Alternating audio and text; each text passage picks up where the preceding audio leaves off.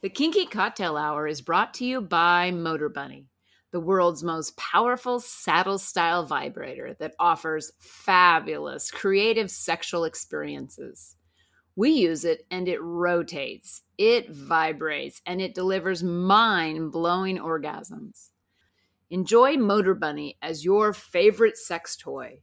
When you order the Motor Bunny, multiple attachments are included along with the Link controller, which allows wireless control from anywhere. Motor Bunny is the world's most powerful saddle-style vibrator on Earth.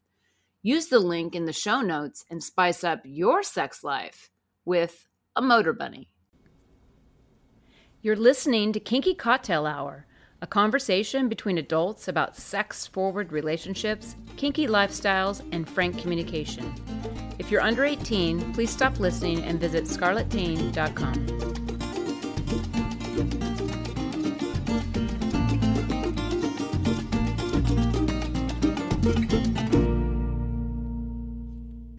I'm Lady Petra, and my pronouns are she, hers, and we. I'm Safa Master, and my pronouns are him, his, and we. And this is Kinky Cocktail Hour. Cheers! Well, today I'm going to have an ice-cold beer. I'm drinking a Modelo Especial, which is the blonde Modelo. You know, it's a hot spring day. I went for a walk. Flowers are out. They're beautiful. And when I walked in, I thought, you know what I really feel like is an ice-cold beer. So let's have a taste. Oh. Wow. This beer is so beautiful. It's so smooth. It's really balanced. It's got a lovely, light flavor. And I have to say, of all of the Mexican beers and even of all of the lagers, like the European lagers, I like this one probably the best. We drink it all the time. And I have to say that sometimes the right answer for a cocktail is an ice cold beer. Cheers.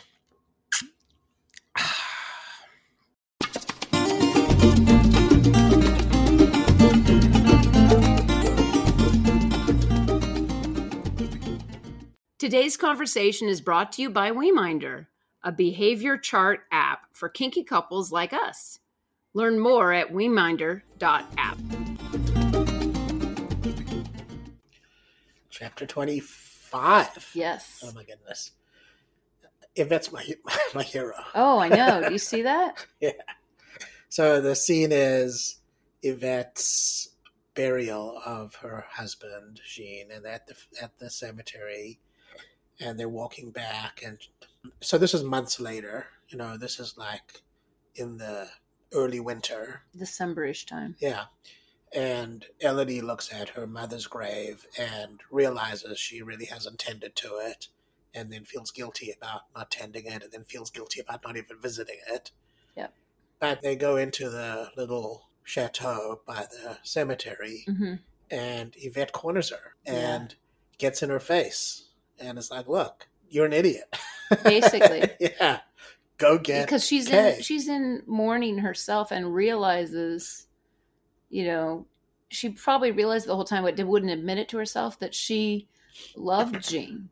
That as much as she complained about him and kind of discounted anything he was up to, now that he's gone, she realizes what she's lost. Yeah, it's the finality of death, you see. Yep. There's present, no second chances. Right. She's present to that. She had stories about Jean.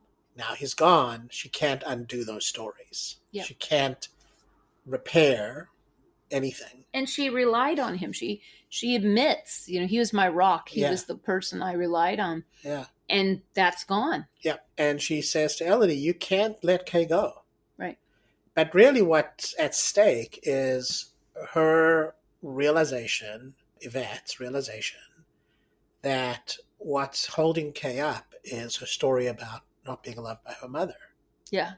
And she says, look, your mother loved you. She goes really into it and tells her that your mother had these things happening to her, not to give excuses, but context, and said, and she shut down, and she admitted that there might have been some mental depression during that time, because the grandmother tried to help and doctors couldn't help. Right. And she basically was in so much pain, she dove into alcohol and gambling to avoid reality. Right. Which that's very common for people. People do this all the time. Yeah. Yeah. And Elodie's like listening. Yeah. She's resisting. And it's hurting her. And it's hurting her because it's true. Yep. Truth hurts. But she's getting present to that. This is what's so. That if she doesn't take action, Kay is going to go. Well, I think it was important because Yvette even was like seeing that she's not breaking through the hard exterior of Elodie. And she says, I know for a fact your mother loved you. I watched her hold you as a baby. Right. And that she would do anything to protect you. Yeah. And that although your story tells you that, she always wanted a boy, it's because that's her context. Like she believed, because she inherited all her wealth, that she believed she needed a boy to run the vineyard, that she believed that. She had no idea that this little baby girl that she had in her arms would outdo any man. Right. And even Yvette says, you're much stronger than any man would have. Yes. Been. Yeah. So, but that didn't change that your mother loved you. Yeah, and that sort of got through a little bit, and so she started to confront her own story about love, and she has an urgency to go. And where does she go? She goes to the cemetery to clean up her relationship with her mother. She sits down and has a whole conversation with her mom, asking those rhetorical questions out loud because they're things she's thought but not said. Given. It is very powerful to speak your truth out loud. Yes. And to hear yourself say it. Yes. Versus just, speaking in your mind. We don't really know the context or the content of that conversation she was having with her mother. Right. We can assume that it had to do with Elodie and Kay. We can assume it had to do with her own childhood. With her mom. Yeah, we can make all those assumptions. But she spends the evening there, and in the end, she goes home and is drinking tea and thinking about how... Next steps. Well, she's thinking about next steps, but she's thinking about how she was confronted by finding the box on the stoop when Kay had left it there. She thought she made her own meaning of that. Yeah, she made her own meaning of it. And thought that meant it was very clear that Kay didn't want to. Exactly. Didn't want her, didn't want to be there, didn't want anything of hers. And so she's processing that again. But the sense you get is she's going to go after Kay now. Well, because she's like, the whole point of kicking yourself if you never try. Right. Let's see if there really is a no there. Right. And then I can have closure and move forward and be open for something new versus another situation where Elodie is being abandoned. Yeah. And, Yvette made the strongest argument. She said, love is rare and you got to catch it with both hands. And the thing you've got to give Kay is your love. That's what she wants. Yes, because she even said flippantly, well, what do I have to give? Right. And she goes, your love. That is the most important thing you have. Right. Which was really powerful, super powerful. Yeah. So, now we have Kay busting around England for months without Elodie. Yeah. And Elodie just about ready to head out there, I think. That's what I think is happening. Yeah, it's cool. That's it for today.